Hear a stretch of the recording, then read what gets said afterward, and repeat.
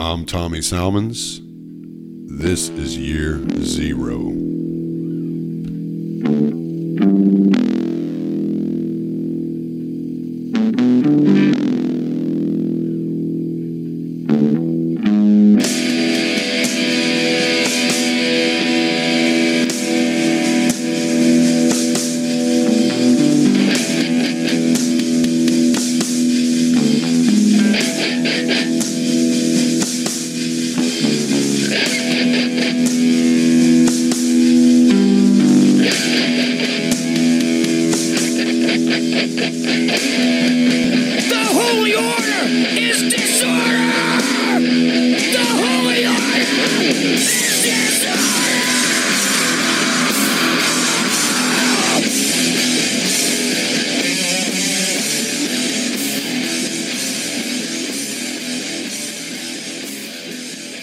This thing's probably so long, no one wants to hear it anymore. Hey, we need to mention Amazon Smile, Benevity, Cyber Grants, Just Giving, and GuideStar. Tell us a little bit about that real quick. Yeah, so, okay, first of all, Amazon Smile is where the Libertarian Institute is registered. We're a 501c3 nonprofit, and we're registered with Amazon Smile, and that means so that whenever you go through smile.amazon.com and choose the Libertarian Institute as your favorite nonprofit organization there, then we get a little bit of a cut from their end of the sale from whatever you buy there, as long as you're on smile.amazon.com and signed up for the Institute. Mm-hmm. And so that's a great way to help support. And then those other things you listed there are Benevity and Just Giving. And let me see, I have the list here. GuideStar and Cyber Grants is what you sent me. Yeah, there you go. So all these are they're organizations that essentially are clearinghouses for corporations who provide matching funds to their employees' donations to nonprofit institutions. So in other words, you take a company like Benevity, what they do is they go to Apple or Verizon or General Motors or whoever, and they say, hey, instead of having an expensive department where you find what charities are acceptable to you, you just come to us and we will only list guys that we have vetted that you can feel comfortable doing matching funds for. And then your employees, when they want to donate to any of these things, you give matching funds and you'll know that it's all right to do so. And so then they do all the vetting themselves. And so that's essentially what all of these things are, is if you have a corporate job and your company has a matching funds type of a function, then what you do is you I guess have them check with whichever company they use, Just Giving or Benevity or the others, and see if we're registered with them. And then, like you were just saying, we are. So that means then you can double all your donations to the Libertarian Institute and make your boss donate to us too. So that's pretty good.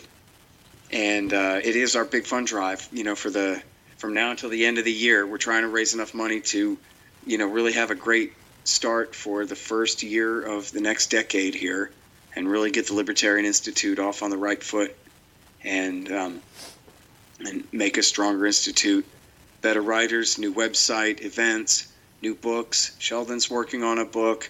Thomas Edlum is working on a new Will Grigg book. I'm working on a book. All these will be coming out in the next year. And hopefully we'll be doing events and doing everything we can to grow this institute for you.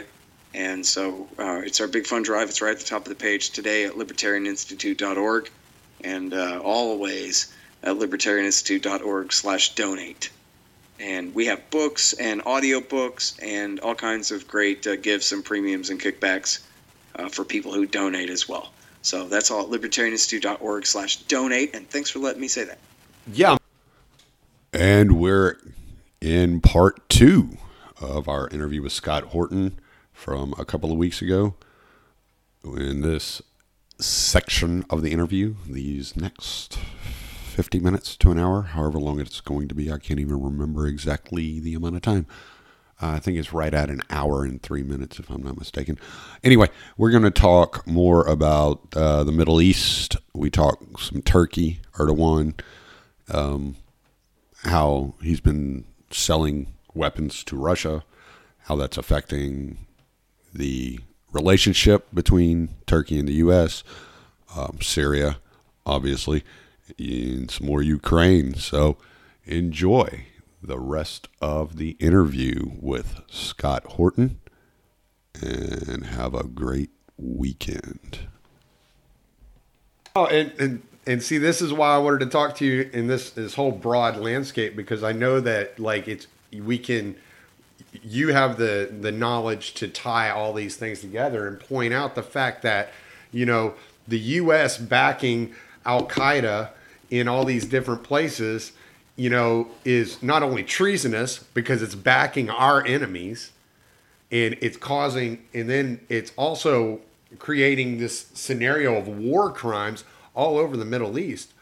But they're committing treason and these war crimes in order to hurt, Iran and Russia and Assad and all these different, and the Houthis for all these reasons that really have no benefit to the United States. They're all beneficial to proxies of the United States, and it has all to do with containment and dominance. And you've made that point several times.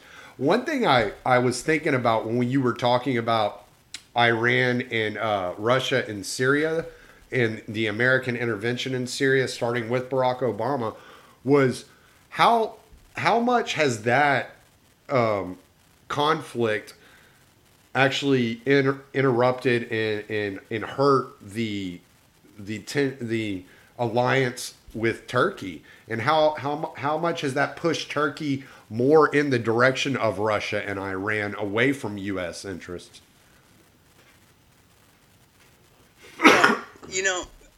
Obama could have and should have told the Saudis, the Turks, the Qataris, and everybody else in 2011, we, that is you, are not intervening in Syria. Mm-hmm. None of us like Assad, but we're not going to do what it would take to get a regime change and put in a compliant government there. Right. And America's top security priority is keeping bin Ladenites down. We're not going to give the Iraqi Sunni-based insurgency and Al-Qaeda in Iraq a chance for a brand new battlefield here. Mm-hmm. That's the only, forget Iran. That is America's national security policy. Right. And if that had been the case, I think Erdogan and the rest of them would have said, fine. If that was America's take, that, whatever, if the Syrian people can pull this off, fine. But otherwise, we are not intervening. Mm-hmm. I think that would have been one thing.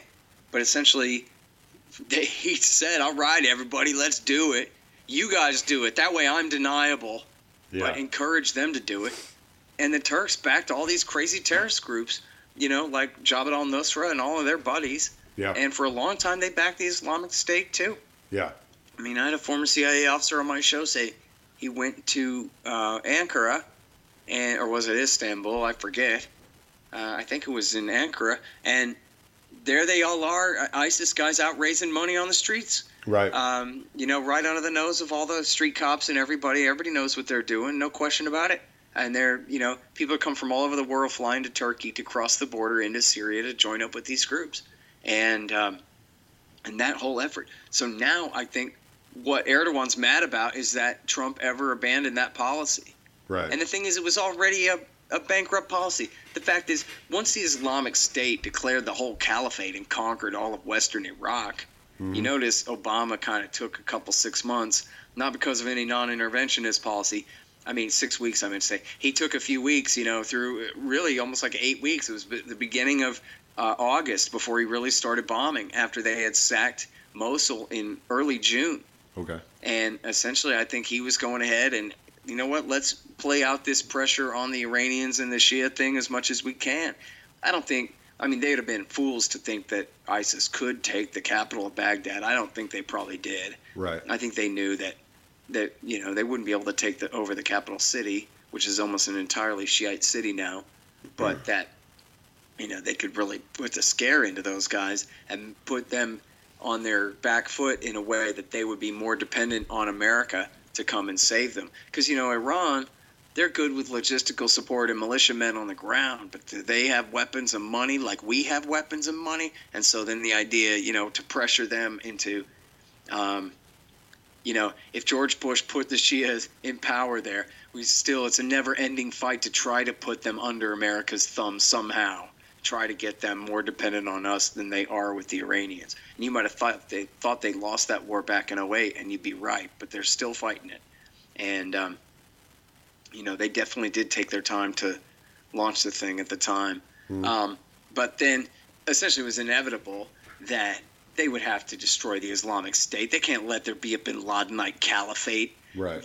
Self-declared caliphate with this guy saying he's the Caliph Ibrahim, designated by Allah to be the leader in all of this stuff, and sees all of eastern Syria and western Iraq. No way. So, at that point, the die was cast. By the time Trump took office, the Islamic State was almost destroyed. Right. They had, essentially mopping up in Mosul and Raqqa to do, but the rest of the thing had been obliterated. They had no real state anymore at all at that point. And so essentially the game was up, right? Like, what do you want us to do, Erdogan? Then Erdogan's just mad that Trump is saying, it's time for the CIA to call off support for these guys. But Erdogan has continued to back them in the Idlib province there. Oh. And that's the last part, which is in the northwest of Syria, near the Lebanon and Turkish border.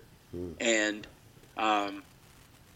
this is like the last area in the country outside of American control out in the east, where the Syrian government has not reestablished control there.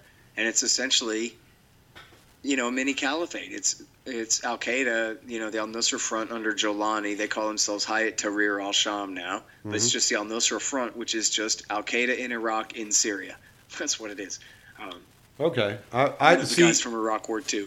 I think I just misunderstood what Erdogan was in the middle of doing at the moment, because I thought I was getting the impression that when Trump started moving troops around, and they had made the deal that Assad would protect the Kurds, and Turkey's like, okay, we'll back off. We're not gonna kill them. It had appeared to me that Turkey had taken a step back from its alliance with NATO and with America, and had started having more full-throated discussions with Russia and Putin, and kind of mending bonds there. Sorry, so I might have misread misread that. Around, man, to answer your question there. In fact, you probably should just edit that whole thing out, and I'll just actually answer the question that you asked there.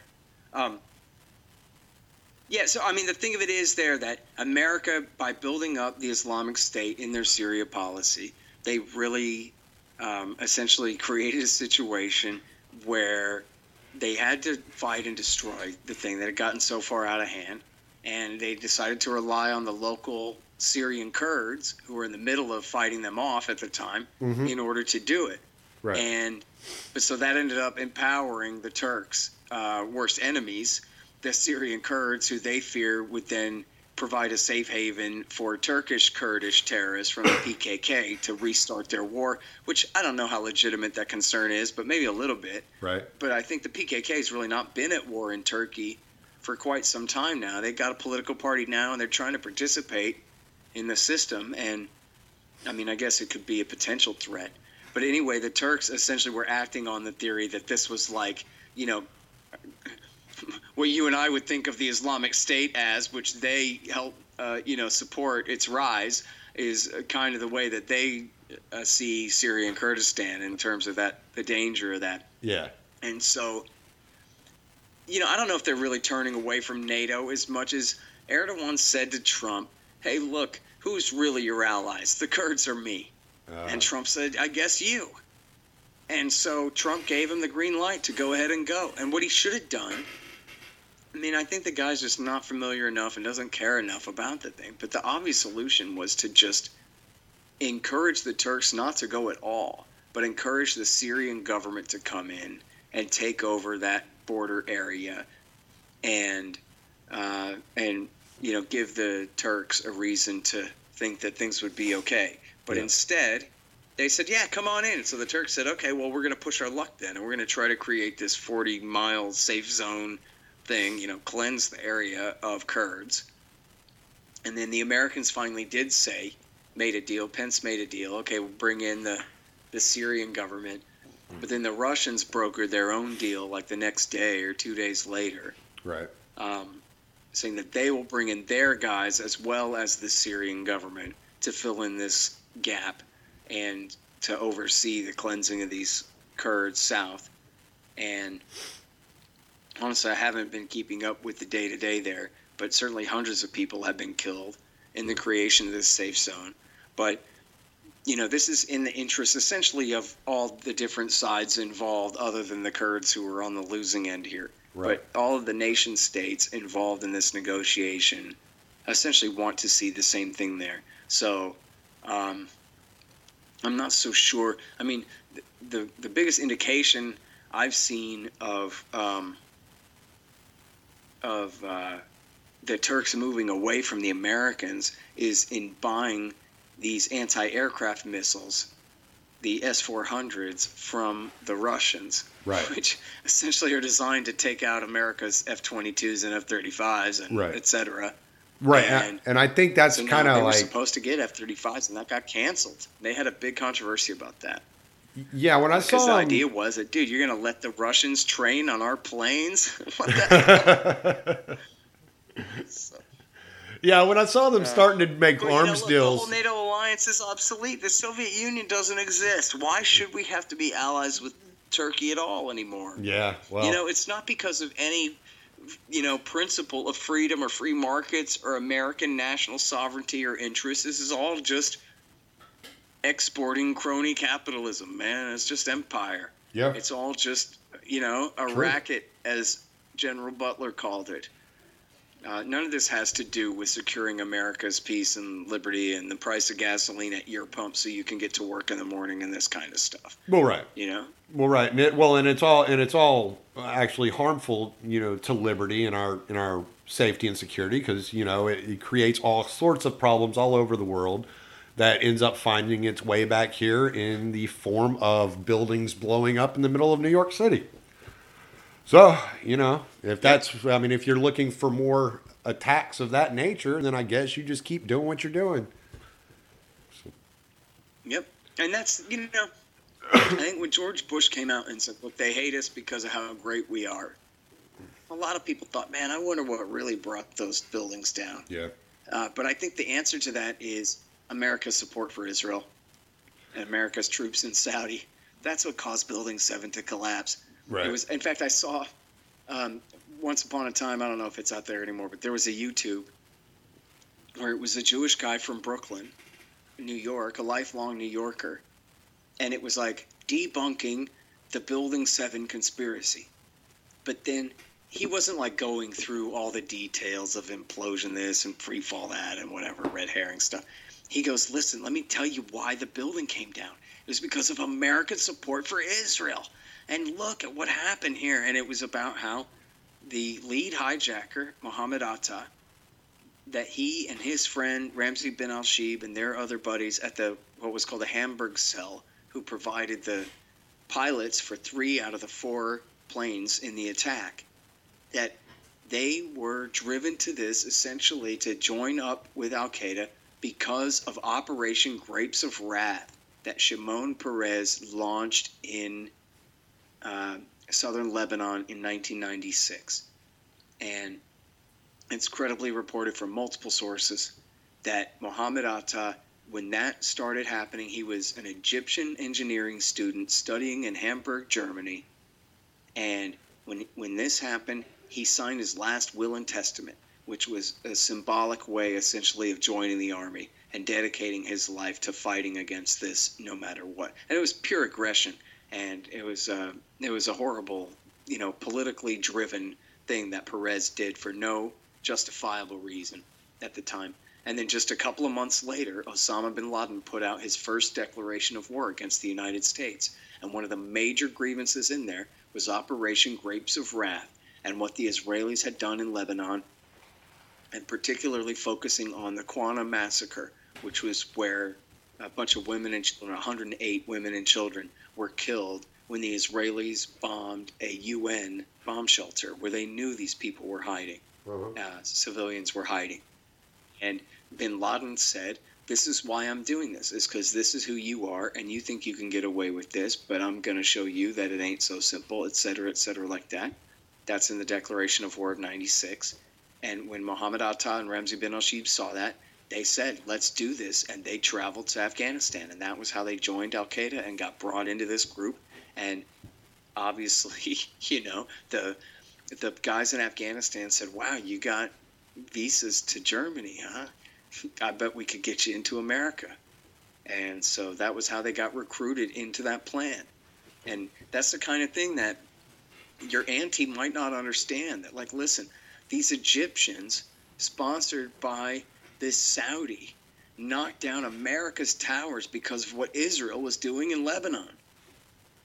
That might sound confusing, but actually, no, it's crystal clear. It's just like a bunch of good old boys from Texas and California and Oklahoma and Montana and South Florida all joining up the U.S. Army to go to war over an attack on our towers in New York City. And our military headquarters in It's the same difference. Yep. Hell, we've been at war for 20 years over that. Right.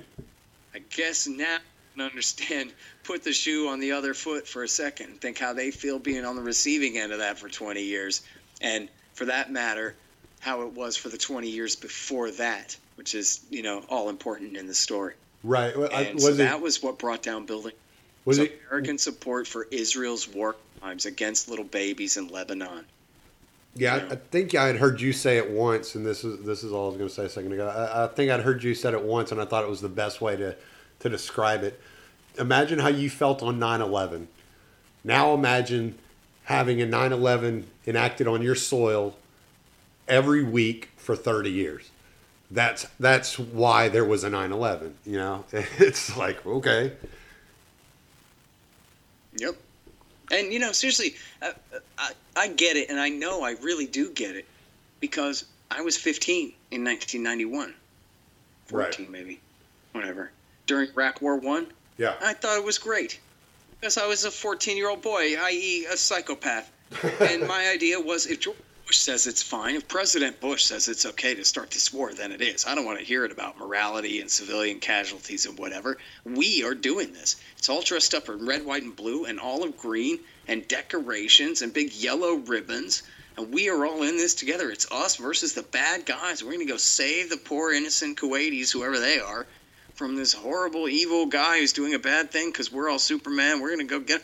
And boy, don't cry to me about innocent dead Iraqis and that. That's their fault for being Iraqis. I don't give a damn about that. That was my own attitude. Yeah. Now, I was a 15-year-old psychopath, and that's 15-year-olds are fucking stupid. Sorry. Really stupid. You should add that. But that's the mindset, essentially, of the American people, that all this is so far away. They're essentially aliens, and not just like, aliens, but like aliens. It really doesn't matter to kill them or not.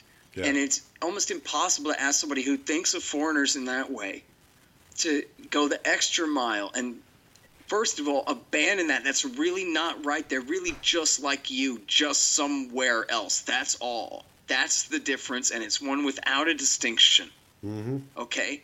And so if you get over that and can actually put yourself in their shoes, what does it sound like when it's 500,000? Well, reportedly, it was really more like 3. It was only 300,000. What does it mean when it's reported that 500,000 of your countrymen's children have died because of a global economic blockade against your country led by the United Arab States out to get us? Yeah. How would that feel to know that America's entire, whatever poverty we have is all attributable directly to a foreign government's economic war against us, to the tune of hundreds of thousands of people dying? And their foreign minister on TV saying, we think the price is worth it. You can kill as many Americans as you want until you don't feel like killing them anymore. That's our policy. Mm-hmm. then yeah, boy, that would piss you off, right? Like, remember that one time they hijacked planes and crashed them into your towers, and a few small massacres, relatively small massacres since then. As bad as Orlando was, I mean, don't get carried away. Right. It doesn't, correlate to September 11th at all. Right. You'd be mad enough to kill more than 1 million of people who had nothing to do with that at all, from countries that had nothing to do with that at all. Yep. But just because they're somewhere over there, boy, that's pretty mad. Now imagine just for a moment that they might also get mad when people kill people that they care about. Yeah. Yeah, it truth. shouldn't be too much of a stretch. It's not, but I understand that it kind of is. You do kind of have to be walked through it if you never took the time. Or if you really think that only commies and hippies and, idiots and dreamers care about this at all. And you've never actually had just a regular person stop and really just break this down. That, yeah, they really are just like you. Yeah, if they were just... This whole thing is crazy. Killing your neighbors left, and if your neighbors were getting killed left and right, how would you feel about it, And this had been going on since the 70s. Yeah, that doesn't justify what they did in any way. No, it doesn't. They kill civilians back, right? I mean, they target civilians. They are terrorists and murderers. Just because we're the Empire doesn't mean they're the Rebel Alliance. Right. They're the droid army at best. They're still bad guys. Mm-hmm.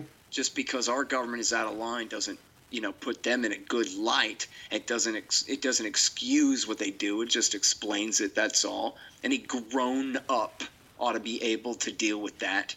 Right. Well, I mean, you grew up in Texas, and I grew up in the South, and I'm sure you heard the exact same thing I did when we were growing up. 2 wrongs don't make a right. So like you have to look at it and you have to say, okay, if terrorism, and I think who was it, Dick Cheney, that said that terrorism is the price you pay for being an empire. If that's just part of it, if that's just part of being an empire, well, then stop being a fucking empire, because you have average citizens paying the price because you have all these big dreams of what you want to do and how far you want to conquer and rule. And that has nothing to do with the everyday average, person out here. And that's why you should be speaking out against the United States activities in these foreign countries, whether it's in Russia or the Ukraine or Bolivia or Venezuela or whatever, because what they're doing overseas in the empire and the expansion of empire is ultimately coming back for us to pay the consequences on. Yep. And just to clarify one point, that saying, terrorism is a small price to pay for being a superpower, that comes from the Joint Staff inside the Pentagon, who work for the chairman of the Joint Chiefs of Staff, drafting, large-scale military policies. That this was their cliche, their sort of figure of speech that they would cite all the time. And you can kind of see what they meant, right? That, a truck bomb here, a truck bomb there. If you want to contrast that to the amount of power that they have as a superpower, then screw them. I mean, Dick Cheney is kind of Darth Vader. I'm not saying it's justifiable or anything, but I'm saying it makes sense that was their take. Right. And you could read that, by the way, the source for that is the Weekly Standard. And it's, one of Bill Kristol's guys that wrote it, although I don't think it was a neocon. I think it was just a conservative writer who wrote it, and he was a connected national security state guy, and he was making a narrow point that essentially that this was really naive and that they should have expected a large-scale attacks.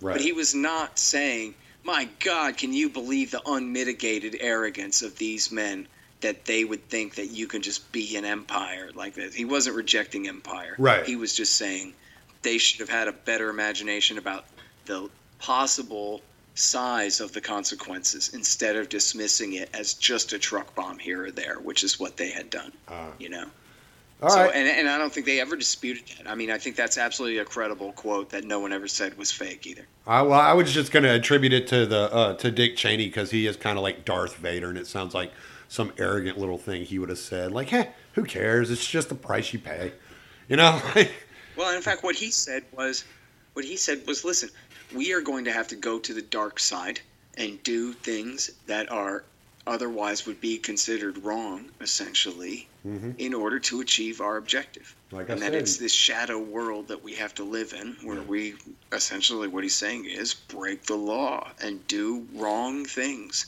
in order to, including hurt innocent people, in order to achieve our objective, which is actually, it turns out, the exact definition of terrorism according to George W. Bush, who said, look, these guys are willing to hurt innocent people or do anything that they need to in order to achieve their objective. Right. The exact same language that Cheney used to describe what it is that we are doing now, going to the dark side. That wasn't just like, a Star Wars joke. Yeah. That was saying we're going to torture people to death. We're going to kill innocent people. Right. And it's going to be the means to our end. Yeah. And that's what happens when you attack us, is now then we can do anything we want. Watch. Yeah. Which is just crazy. And the fact that Tim Russert sat there and said, instead of saying our Constitution does not authorize that, even in the case of an emergency. We have a constitutional law, Mr. Vice President. What in the world do you think you're talking about? The Constitution doesn't create a dictatorship. We've all read it. It's only, 9 pages long. Yeah. Small print. Small pages. Yeah. So, but no, instead Tim Russert was like, wow, I sure do enjoy sitting next to powerful people. It makes me feel important. Go ahead, Mr. Cheney. What else do you have to say? Yeah. And by the way, in that same discussion from September 16th, 2001, he also said that, listen, obviously Osama bin Laden's objective is to try to get us to withdraw from that part of the world. But that's just not going to happen. Yeah, we couldn't. And then Tim Russert says, is that what it's about? And he goes, oh, no, it's freedom and democracy. They hate us because of freedom and democracy. Yeah, they hate us. Yeah, it's a strategic deal, man. It's a fight. It's a war with a plan. And he had it right the first time. Yeah. They're trying to get us to withdraw from what now again? From their part of the world as opposed to it belonging to us? Is that? Yeah. Not to be to put too patronizing a point on it, but right. That's the kind of garbage they got away with at that time and still do, really. Well, look, we both need to get rolling, but I wanted to ask you one last thing about the whole Russia-Ukraine angle before we went. How do you see this all wrapping up? Is this going to end up being more intervention on America's part in this region, or do you think America will ever back off and sovereignty will be established? That's a great question. I think again, man, with the nukes thing, it just kind of goes without saying that we can never fight them. It'll be fine. Something will work out. It'll blow over. But I kind of am really worried about that. I mean, just last week, Apple Maps had Crimea listed as part of Russia. And it caused this giant controversy, and they changed it and announced a big policy review to make sure that they never cross American, doctrine again. The fact that Crimea is part of Russia has always essentially, with one small exception, has been part of Russia for hundreds of years. The people there voted in a plebiscite in super duper majorities to rejoin Russia. It's already a done deal whether you like it or not 5 years ago. But no, how dare Apple admit the truth that Crimea is, in fact, undisputably part of Russia, whether you like it or whether you don't. And instead, and also, by the way, the other side of this argument on TV is, of course, the Republicans, who are completely stupid, who know nothing about nothing, and who, if they were your lawyer, you would be going to the pen because they can't get anything right at all. Right. They get caught up on every red herring and every stupid thing, and they still worship the CIA. They can never say, my God, what's really going on here is that the CIA and the FBI's counterintelligence division launched an attempted putsch against the American one major party candidate for president of the United States, which should be scratch the needle off the record right there. Hold on. Now what? And then the president-elect, who they tried to thwart him in the Electoral College. Unbelievably, they even considered that. Who then they lied on and pretended was a Russian compromised traitor. Who then they even discussed trying to invoke the 25th Amendment to do a coup and throw him out of office just 3 years into office based on the lie that he somehow is a compromised traitor of the Russians. sorry, I get off on that tangent just complaining about that Russiagate. The thing is just completely nuts. But the point being that the fact that the Mueller investigation fell completely flat, and they don't have a leg to stand on with the hack, with the troll farm, with any of that stuff, it doesn't mean anything. It's a religion. It's a level of belief. It's as bad as the right-wingers were about Saddam Hussein's evil danger in 2007. We're like, you still believe this stupid crap? Would you please snap out of it, for God's sake? You were just wrong. You can't just say that. God. Right. It's the same thing here, where these liberal Democrats, man, they're so up to their eyeballs in this garbage, they're never coming down. Speak of like Building 7, and these guys are the worst kind of truthers. They'll never give it up. And, you know, Hillary was just saying, this Democrat idiot, this Republican idiot cited some red herring false thing about the Democrats' case on TV. And then Hillary tweets out, oh, you're spreading Russian propaganda. Why are you spreading Russian propaganda? Now, every narrative that contradicts the U.S. government on anything, but especially on Eastern European policy in any way, anything outside of the lines of that very narrow centrist neocon, center-right, center-left, McCainian consensus there is all, oh, you're a Russian bot, oh, it's Russian propaganda. Anyone who has the position that Hillary Clinton and Chuck Schumer and John Kerry and Joe Biden and Dianne Feinstein all had in the Senate as recently as a decade ago, that we ought to pursue nuclear arms control with the Russians, well, that's all just treachery, and everybody knows that we need a new arms buildup. Hillary compared Vladimir Putin to Hitler.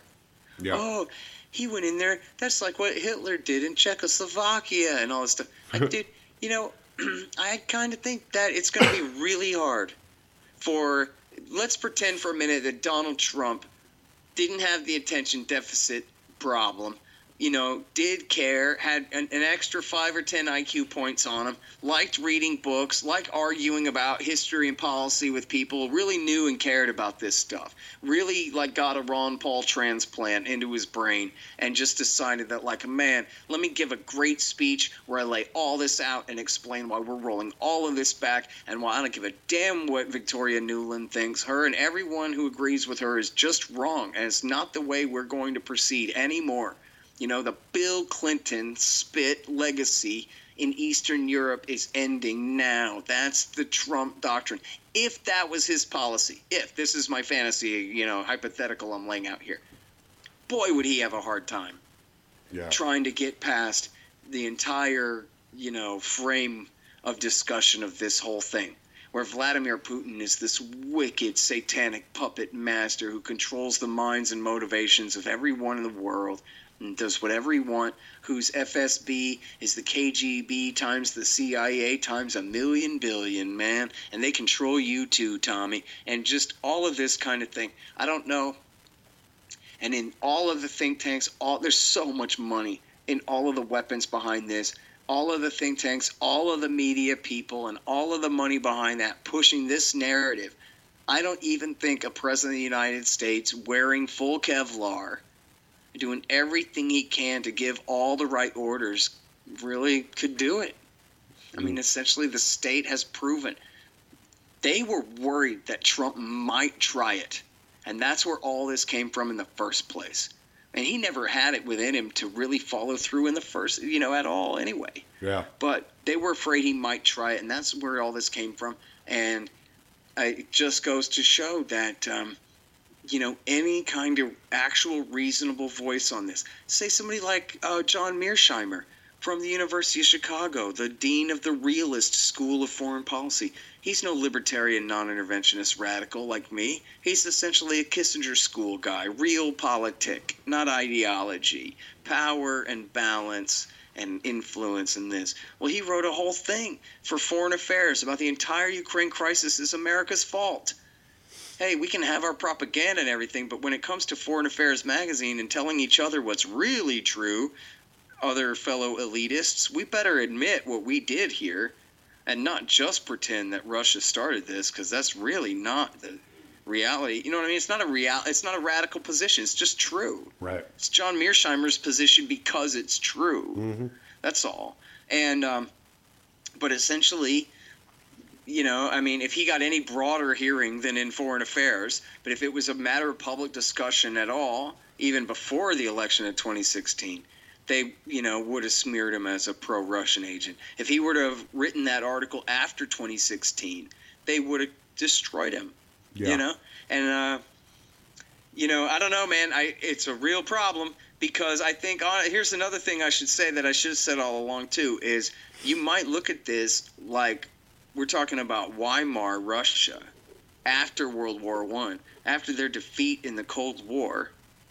Instead of bringing them back into the family of nations, we're rubbing their nose in their failure and their, new weakness to the nth degree for now 30 years running. Right.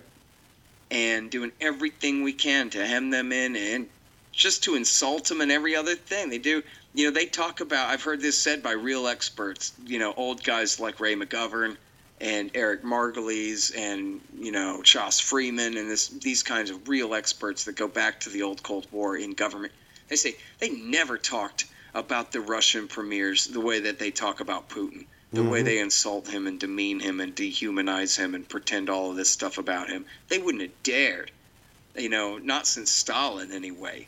The rest of the time it was all feigning respect as, much as possible and trying to figure out a way to go forward without setting off H-bombs. And that the level of vitriol, the level of dehumanization, it's like going after David Koresh or Saddam Hussein or, Bashar Assad or whoever they just want to demonize. They want to call names until you can no longer, entertain the idea of seeing it from their point of view. Or you're worried that they're going to all call you names if you do. Yeah. And just... It's a groupthink takes over, and you have essentially a giant fantasy in place of, in the consensus, in place of where reality should be. And we really saw the same thing happen with Iraq. I mean, you really had the professional class of all of New York and D.C. and everybody with power between there, essentially nodding and agreeing and believing. That's Saddam Hussein's Iraq, which didn't even control Kurdistan. And which had, essentially had real control over only the very heartland of the country, in the very center of the country, Ramadi, Tikrit, Fallujah, and Baghdad, all that, much less influence down in Basra and all that already. He didn't even control, Saddam didn't even control his whole country. As Ron Paul pointed out at the time, he hadn't shot down a single one of our planes in 12 years of patrolling his airspace. With our planes. Not one. He has no Navy, has no nothing. But these people convince themselves that, oh my God, if we don't stop Saddam Hussein, he's going to poison gas our kids. We have to do this.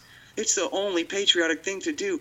All important, respectable, professional people agree. And how dare you claim you know better than our leaders and our heroic commander-in-chief and all these things. And they talked themselves into really believing that. And, of course, the liars lied. Yeah. But the fools believed. By the millions, they believed. And all the powerful people, too. In fact, just like in 1984, the more powerful you are, the dumber you are. And the easier you are to convince of this nonsense. Because, hey, it's your best friends who are lying to you. You calling them a liar, or whatever it is. And they just fall for it more than anyone else. I know this from driving a cab at the time. Anybody who was a working class schmo, not necessarily leaning left at all, but just basically not being a professional with a really big house, but just being a regular guy, didn't believe in it. Right. Didn't believe in it. And never mind that Austin's a liberal town. I'm talking about people with no politics. Yeah. They're just like Governor Bush and his friends want to start a war. Yeah, I don't think so. But if you were a dentist, you were like, yeah, we got to do this. Me and all the dentists know, because it's a matter of like social class and identification. They're Republicans. Yeah. This is something that we Americans are doing together, and they thought we were all in on it with them too. And they believed. And if you try to tell them Saddam is no threat, I mean, there was one guy, I repeat this conversation all the time. I love it so much. I told him, listen, Iraq didn't do 9/11 at all, man. And he says to me, listen, if Iraq didn't do 9/11, then why are we attacking them? In other words, that was all he needed to refute me. Yeah. I had obviously no idea what I was talking about. We're going to war against them. You have another explanation for why we're doing that other than that they had done something to us? You're crazy and stupid, dumb cab driver kid who couldn't possibly be right. Says, rich millionaire real estate investor man with advanced degrees and nice clothes and respect from his peers. And I said to him, actually, hey, I don't know. How come we bombed Afghanistan immediately and we're waiting a year and a half and we're asking the French and the Chinese for permission to attack Iraq? It's because they didn't do it. It's because the law says if you're going to start a war, you have to ask the French and the Chinese for permission. Yep. That's why. Just think it through, dude. Yeah. If they had done it, we would have nuked Baghdad on the first day. Truth. They would have. Yeah. I mean, but it was that simple, but it was also that simple to be caught up in believing this level of garbage, even though all the details that you need to know to refute it all are at your own fingertips. Did they expand the Warsaw Pact into Western Europe, or did America expand NATO into Eastern Europe? Okay, there's your root of all evil, and it ain't a secret, and it's not hard to understand either. Yeah, you look at how Russia's been treated since the end of the Cold War, since the dissolution of the Soviet Union. And it really is, at least from my perspective, the way I look at it, it's like a slow motion Treaty of Versailles. That's what it looks like to me. Right. Just a total destruction of their economy. See, I didn't wrap up that point. I was trying to. Is what comes next then, right? If Weimar Russia isn't good enough for us, who says that the next guy is going to be a compliant American puppet? He might be a far right winger who has really had enough of America's bullying and makes Vladimir Putin look like actually the reasonable guy that he is for being in the position that he's in. And I have no doubt that he's a psychopath, but actually, you know what? That means he's cold and calculating, not a ridiculous ideologue who might do something crazy. So for our purposes, okay, ice cold. I guess I'll take ice cold to caught up in his emotions, right? When these are the kinds of positions we're putting him in, he keeps a level head, and that's the worst thing about him, huh? All right. Yeah. I think I'll take it. Yeah. But no, we just can't accept independence. Oh, by the way, I meant to say, when I was talking about the start of the revolution in Ukraine there in 2013, right when the protest movement started, Carl Gershman, the president of the National Endowment for Democracy, wrote an article in the Washington Post that ended with, and if Putin doesn't like it, he might find himself on the receiving end of one of these revolutions sometime soon. Well, Putin already... Unmitigated gall these guys have. And then they act surprised that Russia would react to their still at that time impending coup that they hadn't even gotten away with yet in Ukraine. Well, they're blatantly and openly threatening Putin himself with a street revolution in the pages of the Washington Post. Well, and that's why that's when Putin actually took action in 2015, and he expelled WTO from Russia. He expelled the the World Banking Organization, and he expelled George Soros. Because in the end of 2014 and early 2015, people were talking about possibly organizing a color revolution in Russia. And he was like, wait, those protests in 2011, whenever I was elected and reelected in 2011, were those protests organized by outside NGOs?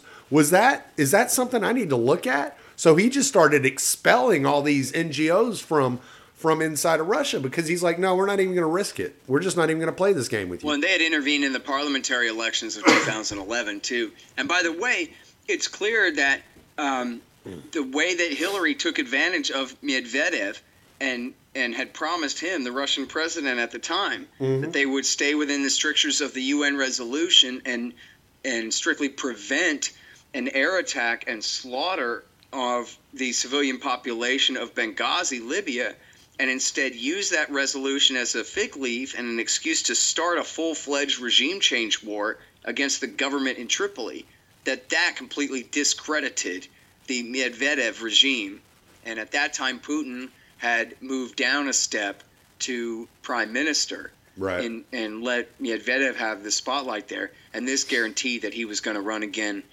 after only one term out. Right. And was going to become president again. When at that time that was not altogether clear. Yeah. That it was America again. You know, look, let's do a reset. Let's get along. And then our first chance, Hillary Clinton's first chance she gets, she lies and stabs these guys in the back. Right. And then again, we're so surprised that, Mr. Putin is here to, unleash satanic evil on the world now. Oh, is that supposedly? Well, I mean, I'm sure the reaction in Russia was, you meant when you said reset, you meant reset the Cold War. You didn't mean reset actual, friendly relations between the two nations. So. Well, that was sure what they tried to call it, at the beginning there. Yeah. Well, that's what Which would be, that's how they dressed it up. Yeah, I mean, I think it's important to note that, look, if there was a failure of that reset, I think we ought to all look at Hillary Clinton first. Why would we blame Putin? Yeah. Why wouldn't we assume that if something is wrong with something Hillary Clinton did, that she would be the cause of the thing being wrong? Yeah, Why blame anybody but her as to start anyway? And then you look at it, and it's her war in Libya. That was what, destroyed her own reset with Russia. Yeah. They wanted to figure out, now that Putin's out of the way, let's see if we can get along with this Medvedev guy. And then the first thing they did was take advantage of his naivete and screw him and make him look like a clown for going along with America's goals in Libya. Well, and that's pushed France closer to Russia too in some ways, because of the crisis of refugees flowing up from Libya up into Europe. I mean, it's caused all kinds of issues. It's not just caused problems with Russia. I mean, it's caused all kinds of issues. So, I mean, we could go on about all this crap and all the failures of U.S. foreign policy for hours, because it's just like you start looking at it and you're just like, well, if you wouldn't have done this, then you wouldn't have felt like you were forced to do this, and then you just keep making... The whole thing is Theodore Roosevelt's fault, dude. Yeah. You should have left the Philippines alone, asshole. So... Yeah, man, because then, his intervention in the Russo-Japanese War led to the... Well, yeah, but he was just... presence in the Philippines and the... I'm sorry. He was just going... Yeah, he was just... It's all... And it really does. It goes back... You can go back to Woodrow Wilson, but even better is go back to Theodore Roosevelt. Never had to be this way at all. And they could have just called off the intervention at any point along the line instead of just doubling down, which is all they ever do. Well, you can even take it further back, and you can say it's James Monroe's fault for the entire Monroe Doctrine that was taken out of context when Theodore Roosevelt was using it to justify the Spanish-American War. Well, and then James Madison and his entire constitutional coup. Well, that was just ridiculous. Really, the Constitution was just the Patriot Act of its day. Rammed through after the Shays Rebellion, Daniel Shays Rebellion. So, yeah. Then he goes and he gives Congress the power to raise taxes and support armies. And now goes the limited public. Yeah, and now I'm looking forward. Now I'm looking forward to Thaddeus Russell's new book again. I'm waiting for it to come out because I want to read all his whole breakdown of how empire is actually ingrained in the founding of the United States, and it's not something new. So. Yeah, well. All these things are true from a certain point of view. There's always been an anti-war current as well. Yeah. There's always been, you could call it essentially just a facade, but I think, that it's all just public relations in the end. Right. But, well, I think there were certain people. There's been a rule of law. There's been the ability of people, no matter who they are, to own their property and keep it and not have to trade it all off, give it all away to the local warlord and stuff, because the law did actually protect them rather than just exploit them. Right. And that, we have had, certainly we have a continental empire here, but we've had a lot of peace and security for a lot of millions of Americans in this whole time too. Mm-hmm. And we certainly do not need the empire in order to have our quality of life here. And that's an unfortunate thing that people with power and people without power believe is true, but it's really just not. The whole thing is wasteful and destructive all the way around. Yeah. It doesn't have to be this way at all. Right. But Well, and but yeah, I mean, there's really no denying from a purely utilitarian point of view. There's no denying that seizing the Southwest and Texas and Louisiana and the Northwest and all of that was profitable from the point of view of the nation overall, yeah, at the expense of the Indians and at the expense of the Mexicans and at the expense of enslaved blacks and a lot of other people. right. A lot of other people had essentially a virgin continent to make their way on, and they did. And it was great. It's been great in a lot of ways. But they certainly didn't need to keep going.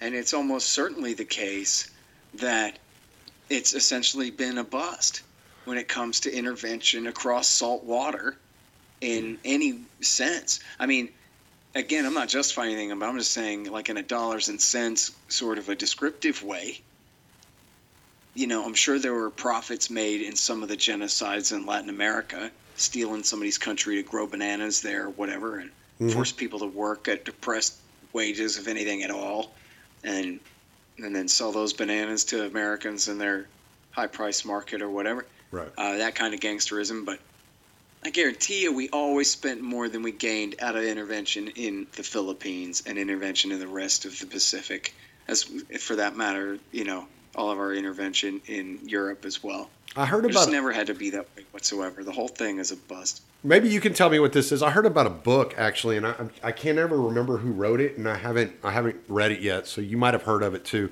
It was actually an explanation how the Manifest Destiny expansion west into California. Once it stopped, it actually cost the federal government money to stop expansion. And so it was only natural that they develop an international empire and continue Manifest Destiny through empire. Well, government is a government program. I mean, so yeah. Everywhere they're extending authority, you know, they have this huge union army. What are they supposed to do with it? Make them all get jobs? You know, Andrew Coburn had a great story one time about the blockade on Germany after World War I, where they had surrendered. They had troops on French soil, not the other way around. Right. They had surrendered under the pretext that they were going to be treated honorably whatsoever, when essentially it was just a stalemate coming to a final conclusion there. Yeah. And instead, the British kept this merciless blockade on them and shut down all international trade and just starved millions of Germans. And just, it was murder. And on top of that, just this humiliation of this country that actually was not outright losing the war when they stopped, or just barely were in relation to their opponents anyway. And they were just treated mercilessly like this.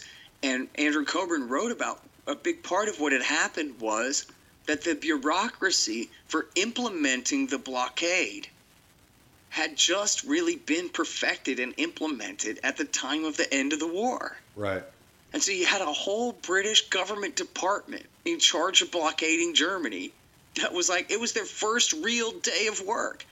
And now you're telling us that we can't do the thing that we're all set up to do? Well, screw that. Yeah. And so just this department, this government agency dedicated to its own existence, continued up this essentially genocidal level blockade of starvation against the defeated German, not even defeated, against the ceasefire signing Germans. And it was essentially like because it was a public works program, and you can't turn those off, you know? Yeah. And that was just like an episode of Yes Minister, or some kind of chapter out of Public Choice Theory, where means and ends in government don't usually match up in a way that anyone else would find acceptable, you know? Yeah. Or in a way that would even make sense a lot of the times, Right. you know?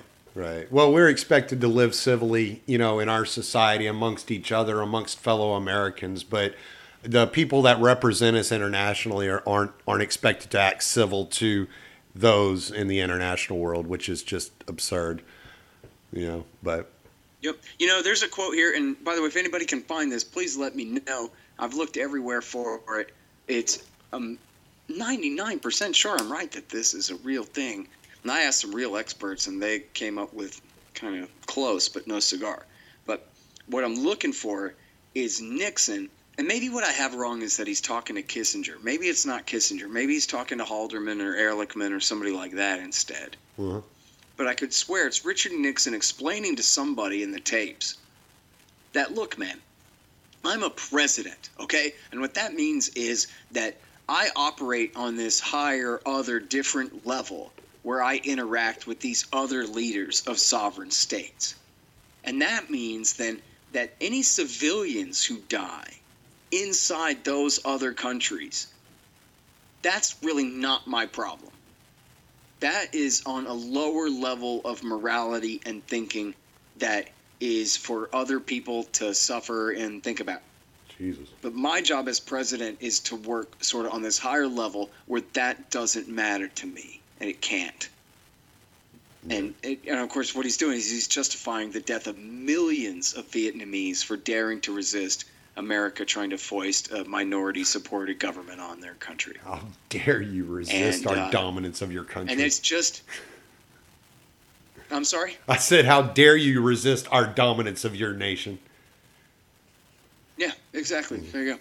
And then, but so that's the way he explains it. And it's a purely Nixonian quote in the sense of just how factual and plain as day it is. You know, it's just, again, like I was just saying, where it's a matter of just description. It's not a matter of morality. Like Right. He's essentially saying to him, everything is just descriptive and not normative. You know, none of all of this is about means and ends and chess pieces. Right. And Well, I don't have time, and it's an irrelevant topic to me. Yeah, it's utilitarian. The role of innocent people, regular people dying, you know? Yeah, it's utilitarian. In utilitarian, you know, the utilitarian pragmatist type of view of the world and of, you know, interacting in the world, you don't have time for ethics or morality, you know? And, you know, like, Yep. I guess. Barbara Bush, you know, the former president's wife and mother of both Bushes, I guess. Mm-hmm. But that was the Carlin joke. What did this guy marry his mother? But she had famously said, you know, I'm so tired of all this negative talk about body bags coming home from the war. I mean, it's not relevant. Yeah. So how come I have to always hear about this? Yeah. Yeah. And she said it on the Oprah Winfrey Show, I'm pretty sure. Yeah. And I'm sure. And then, but so the thing is, people were somewhat shocked by that. But she was simply being honest. And that it had never occurred to her to care about regular enlisted guys dying in the war. Yeah. Well, in what way is that relevant to her? It's not relevant to her. And so when she says it that way, it's like, yeah, that's what she means. Yeah, well, it's just like Iraqi children dying isn't relevant, or, you know, children in Yemen dying of cholera isn't relevant. You know, it's just, yeah, ends justifies the for means. American GIs coming home in body bags too. Yeah, it's the same thing. It's human resources. Resources are disposable. Yeah. Yeah. There you go. So, hey, we need. I shouldn't keep you. This thing's probably so long, no one wants to hear it anymore. Hey, we need to mention Amazon Smile, Benevity, Cyber Grants, Just Giving, and GuideStar. Tell us a little bit about that real quick. Yeah. So, okay. First of all, Amazon Smile is where the Libertarian Institute is registered. We're a 501c3 nonprofit, and we're registered with Amazon Smile, and that means so that whenever you go through smile.amazon.com and choose the Libertarian Institute as your favorite nonprofit organization there, then we get a little bit of a cut from their end of the sale from whatever you buy there, as long as you're on smile.amazon.com and signed up for the Institute. Mm-hmm. And so that's a great way to help support. And then those other things you listed there are Benevity and Just Giving. And let me see, I have the list here. GuideStar and Cyber Grants is what you sent me. Yeah, there you go. So all these are they're organizations that essentially are clearinghouses for corporations who provide matching funds to their employees' donations to nonprofit institutions. So, in other words, you take a company like Benevity, what they do is they go to Apple or Verizon or General Motors or whoever, and they say, hey, instead of having an expensive department where you find what charities are acceptable to you, you just come to us, and we will only list guys that we have vetted that you can feel comfortable doing matching funds for. And then your employees, when they want to donate to any of these things, you give matching funds, and you'll know that it's all right to do so. And so then they do all the vetting themselves. And so that's essentially what all of these things are, is if you have a corporate job and your company has a matching funds type of a function, then what you do is you I guess have them check with whichever company they use, Just Giving or Benevity or the others, and see if we're registered with them. And then, like you were just saying, we are. So that means then you can double all your donations to the Libertarian Institute and make your boss donate to us too. So that's pretty good. And it is our big fund drive, from now until the end of the year. We're trying to raise enough money to, really have a great start for the first year of the next decade here, and really get the Libertarian Institute off on the right foot, and make a stronger institute, better writers, new website, events, new books. Sheldon's working on a book. Thomas Edlum is working on a new Will Grigg book. I'm working on a book. All these will be coming out in the next year, and hopefully we'll be doing events and doing everything we can to grow this institute for you. And so it's our big fund drive. It's right at the top of the page today at libertarianinstitute.org, and always at libertarianinstitute.org/donate. And we have books and audio books and all kinds of great gifts and premiums and kickbacks for people who donate as well. So that's all at libertarianinstitute.org/donate. And thanks for letting me say that. Yeah, man. Yeah, for sure. I remembered right after I asked you that last question, I was like, oh shit, I got to get to this before we forget. But what I'm going to do, I'm going to split this probably into 2 episodes, and I'll make sure that gets put on both episodes, and therefore we got all kinds of good information coming out for a little while. Okay. All right, and man. It's just going to start with the part where we actually started, right? Yes. I might put the rest of that behind a paywall. No. I'm just playing, man. No, don't use the rest of that. No, we're not using it. What I was saying, that wasn't for. Yeah, for sure. For sure. No, for sure. Yeah, I'm gonna get through it. Next week I'll edit it up and get it all put together and have 2 podcasts coming out the week after that for this. So. Oh yeah. I finally just remembered where it was that I had this pasted, where I had the names of all those things. Oh, you can Anyway, just email it to me and I'll make sure it gets all put in the same place. Nah, you said it fine. Okay. You said it fine. All right, well, cool, man. Great talking to you again, Tommy. All right, brother. We'll talk to you later. All right, see you, man. Have a good one.